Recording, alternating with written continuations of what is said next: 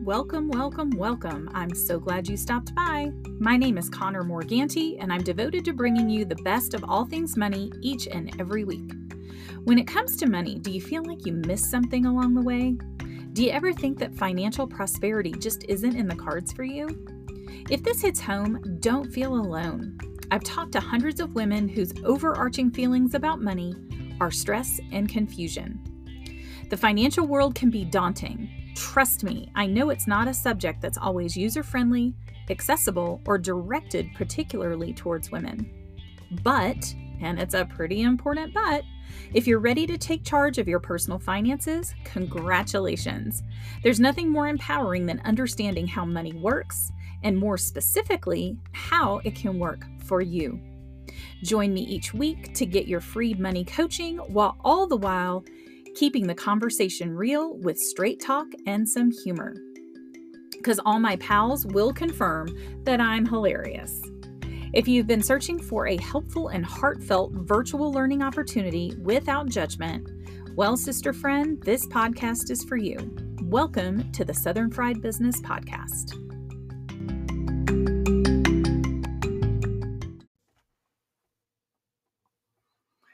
Hey y'all, welcome back. I wanted to talk to you today about something funny. And when I chatted with my husband about this episode, he just kind of gave me a weird look until I kind of got into how I tie it all together. So I'm going to ask for your patience. But I wanted to chat with you today about my HOA, okay, and the internet. And what in the world do those two things have in common? But stick around because I'm going to tell you. So if you're anything like me, you live in a neighborhood with an HOA. And like me, you probably wish you didn't. They can have their good points, but usually it's just such a pain in the patoot because most of us live in neighborhoods where even though we have different tastes, we're not going to put rusted cars in our front yards and paint our houses hot pink and do all those things. But at any rate, I digress. This is not an HOA podcast episode, believe it or not. But anyway, we recently had a neighborhood vote to install fiber optic lines for faster internet. Because I kind of live in the sticks. I mean, not that far out. I'm close enough to Denver that I can get in and do all the things and shopping and whatever else. But I'm far enough out where we don't have that high-speed internet like the city does. So, I mean, our internet service is okay, but I wouldn't necessarily describe it as fast. And especially now, with COVID and all this craziness where, we were forced to stay home at one point, and now most of us electively stay home, at least for the most part. And we're all working from home for the most part. So faster internet speeds have become less of a want or a luxury, and it's become now more of a need, right? I'm sure you feel the same way. But why in the world am I telling you about my stupid HOA? Well, Cheryl, I am so glad you asked. I wanted to share an interesting definition that is now imperative to include in your financial planning. Meaning, guys, you got to add this it's got to be on your list. I mean, gone are the days of, oh, I just need $1 million to retire and then I'll live off the interest or whatever you had in your mind or your parents' mind or even your grandparents' mind. It doesn't work like that anymore, unfortunately, right? Because I like simple situations. But now you need to add a line item to your future planning, whether it's while you're working or if it's in retirement years. And I'll tell you why the retirement years can be very important. So this term that we use in the financial world, and I'm sure they use it in other industries, it's called planned obsolescence. Now, you could play a drinking game right now, right? And take a little drink every time I say planned obsolescence. There's number 2. So what the cheese curds is planned obsolescence. Number 3, a more formal definition that I found states planned obsolescence describes a strategy of deliberately ensuring that the current version of a given product will become out of date or useless within a known period of time. This proactive move guarantees that consumers will seek replacements in the future, thus bolstering demand. So I'm going to break it down for you in the easiest definition ever. So, in its simplest form, all that means is that things are made to break, right? And I'm sure you've experienced this. So when our parents and grandparents would go shopping for like a washer and dryer or furniture or a house or those big decisions, they were a huge deal, right? I mean, they were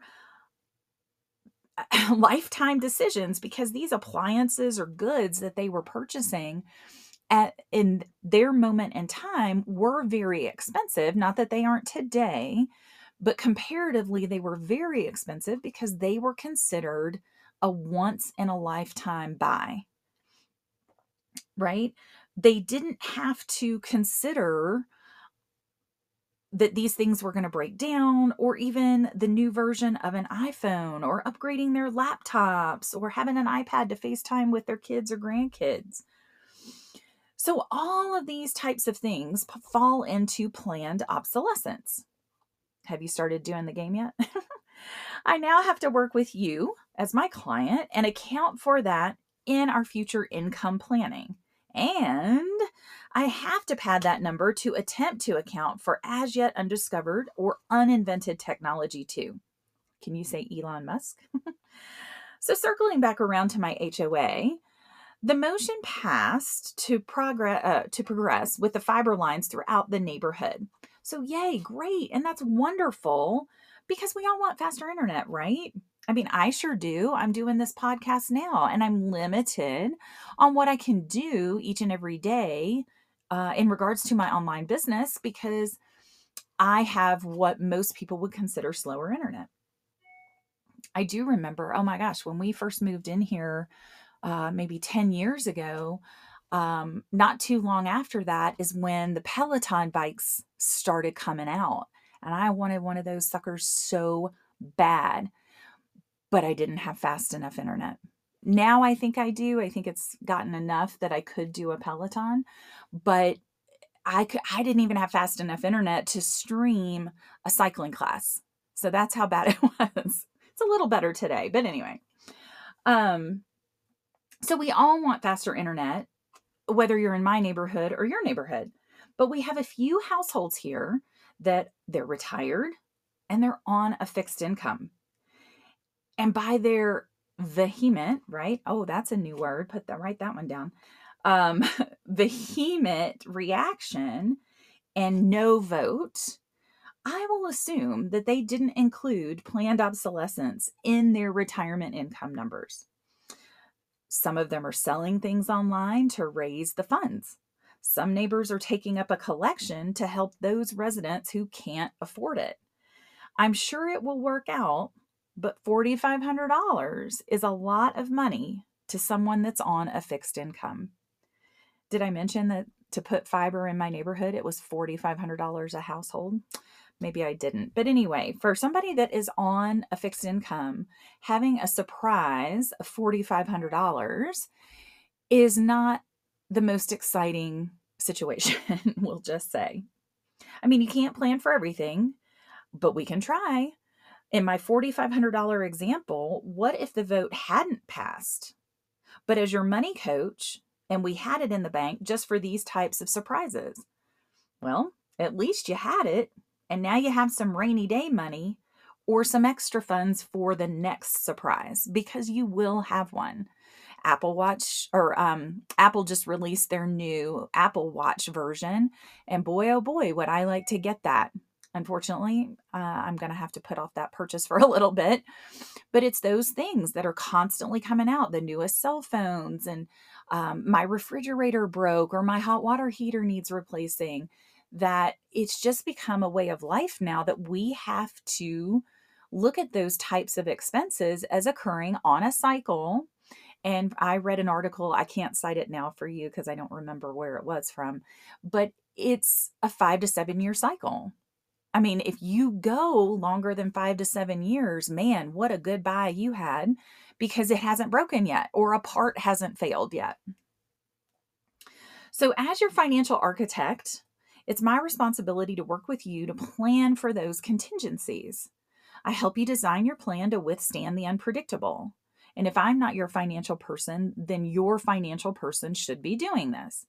You can't just design the outside because it's beautiful. And of course, everybody wants to have a beautiful financial plan or a beautiful home, right? Because but that outside, that facade, I'm referring to my HGTV vocabulary here. It's of no use. I don't care how pretty you are on the outside. It's of no use without a strong inner structure. Just like a building architect will calculate the possible obstacles like wind, load, so we can properly design the foundation. In San Francisco, because of the earthquakes, buildings need special reinforcements. In Florida, the architects will design buildings with special glass to withstand hurricane winds. Even here in Colorado, a lot of buildings and homes are designed with cables on their roofs. Those lines are little heaters that help melt the snow so the roof doesn't sag under all that weight. So the architect specifically designs each structure to withstand that particular pressure so it can bear the weight. Your financial plan is no different, and it needs to be designed to weather whatever storm comes. Your plan shouldn't falter, and it won't collapse under the weight. The worst thing you can do is wait until the pressure comes to see what beams or support you need, or until the middle of the storm to see the force of winds or resistance to determine what structure you need to build. Girl, it is too late. This all needs to be calculated ahead of time. Your plan, like a building or a home, is designed, constructed, and approved before construction even begins. Let's chat about my dreams of becoming a commercial real estate goddess.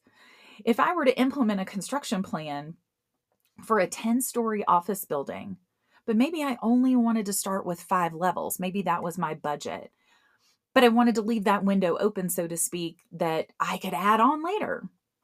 The architect that I hire will design that foundation and the first 5 floors to support the whole 10, just in case I get to do that addition. Hopefully, your financial plan will never have its weight load, its hurricane windows, or its earthquake foundation tested. Personally, you can be tested, right? You can give in, you can be upset by what's going on around you. But I want that to be the only thing you worry about. That financial plan should be like the third little piggy's house made out of brick that could withstand even the biggest huff from the big bad wolf. Just like that. Check mark, right? I help my clients design their financial house to not only plan on today and tomorrow, but also when life throws those curveballs, like the $4,500 unplanned assessment in my neighborhood. So I would love to know, have you ever heard of planned obsolescence? Have you thought about it? Did you know it existed? Can you even actually plan for stuff like this? But I'm so glad you asked, Sharon, because yes, you can. Just like our previous administration, yes, you can, right? So you can do a couple of things to help mitigate or lower your risk of running into problems like these. So number one, you can get a great holistic financial advisor to help you. They will take into consideration that when calculating your future needs, including your retirement years, like I'm behind the mic here raising my hand, which you can't see me because I'd love to help you if you need the help. But they're going to take all that into consideration, things like planned obsolescence, when they are mapping out what's going to happen in your future. Now, all financial advisors, we are so beholden by the law that we can't guarantee anything, which I understand that, right? You can understand that as well. Markets go up, markets go down. Sometimes they go up and down sideways for no reason that anybody can really put their finger on. So we can't guarantee those types of things. But what I can guarantee is that if you don't have a great financial advisor, or you're not on top of it yourself on planning for these things, your plan, it will either fail or be seriously tested. And speaking of doing it yourself, number 2, you can certainly DIY your own financial plan and account for planned obsolescence. And the key here would be true diversification. I had covered what is true diversification in a previous episode. But what I mean by that is you need to have a portion of your portfolio set aside for those types of contingencies, right? I would also recommend that these accounts that are earmarked for these types of things have very little to no risk. Because my neighbors here, if they had, and maybe some of them do, but the ones that I know of didn't, if they had one of these contingency accounts with hopefully more than $4,500 in there, I wouldn't want it to be down or worth less than $4,500 just because we happen to be in a down market cycle at the time of the assessment, right? So put it in something that might have a little bit of return so it's not sitting there stagnant, but I wouldn't put in anything that's going to have volatility because that defeats the whole purpose of you saving the money for these situations. So speaking of DIY, make sure to sign up at southernfriedbusiness.com to get on the VIP it's early, list for my upcoming course to DIY your financial plan. It's called Southern Fried Money 101. So this course is for you if, number 1, you are the financial decision maker in your home or business. You're longing to become an empowered money manager of yourself or your business. You're tired of watching other people growing their money and want to do the same for yourself. You're tired of guessing where to put your money. You're frustrated because money issues are keeping you from living the life you dreamed about. And last but not least, what was that guy's name on Saturday Night Live? Now I can't remember it. But anyway, he looks in the mirror because he's smart enough and he's good enough and darn it, people like me. But the last one is you are smart enough, but you just haven't found the right teacher. So I'd love for you to join me. As always, if you have any questions, please reach out. I'm here to help. That's what I'm doing this for. Send me a DM, send me an email to hello@southernfriedbusiness.com. I'm always around. I can help you answer those questions so you don't make those big mistakes. And the only thing you have to worry about is making money online, right? Doing your job, not doing your job and my job. So until next time, friends, I hope you'll tune in again next week. And remember, my papa always said, don't take any wooden nickels.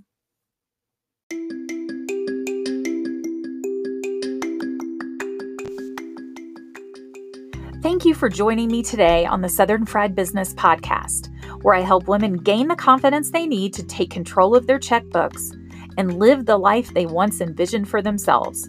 Join me next week for another timely info drop that will help you level up. Ladies, it's time to fund your life.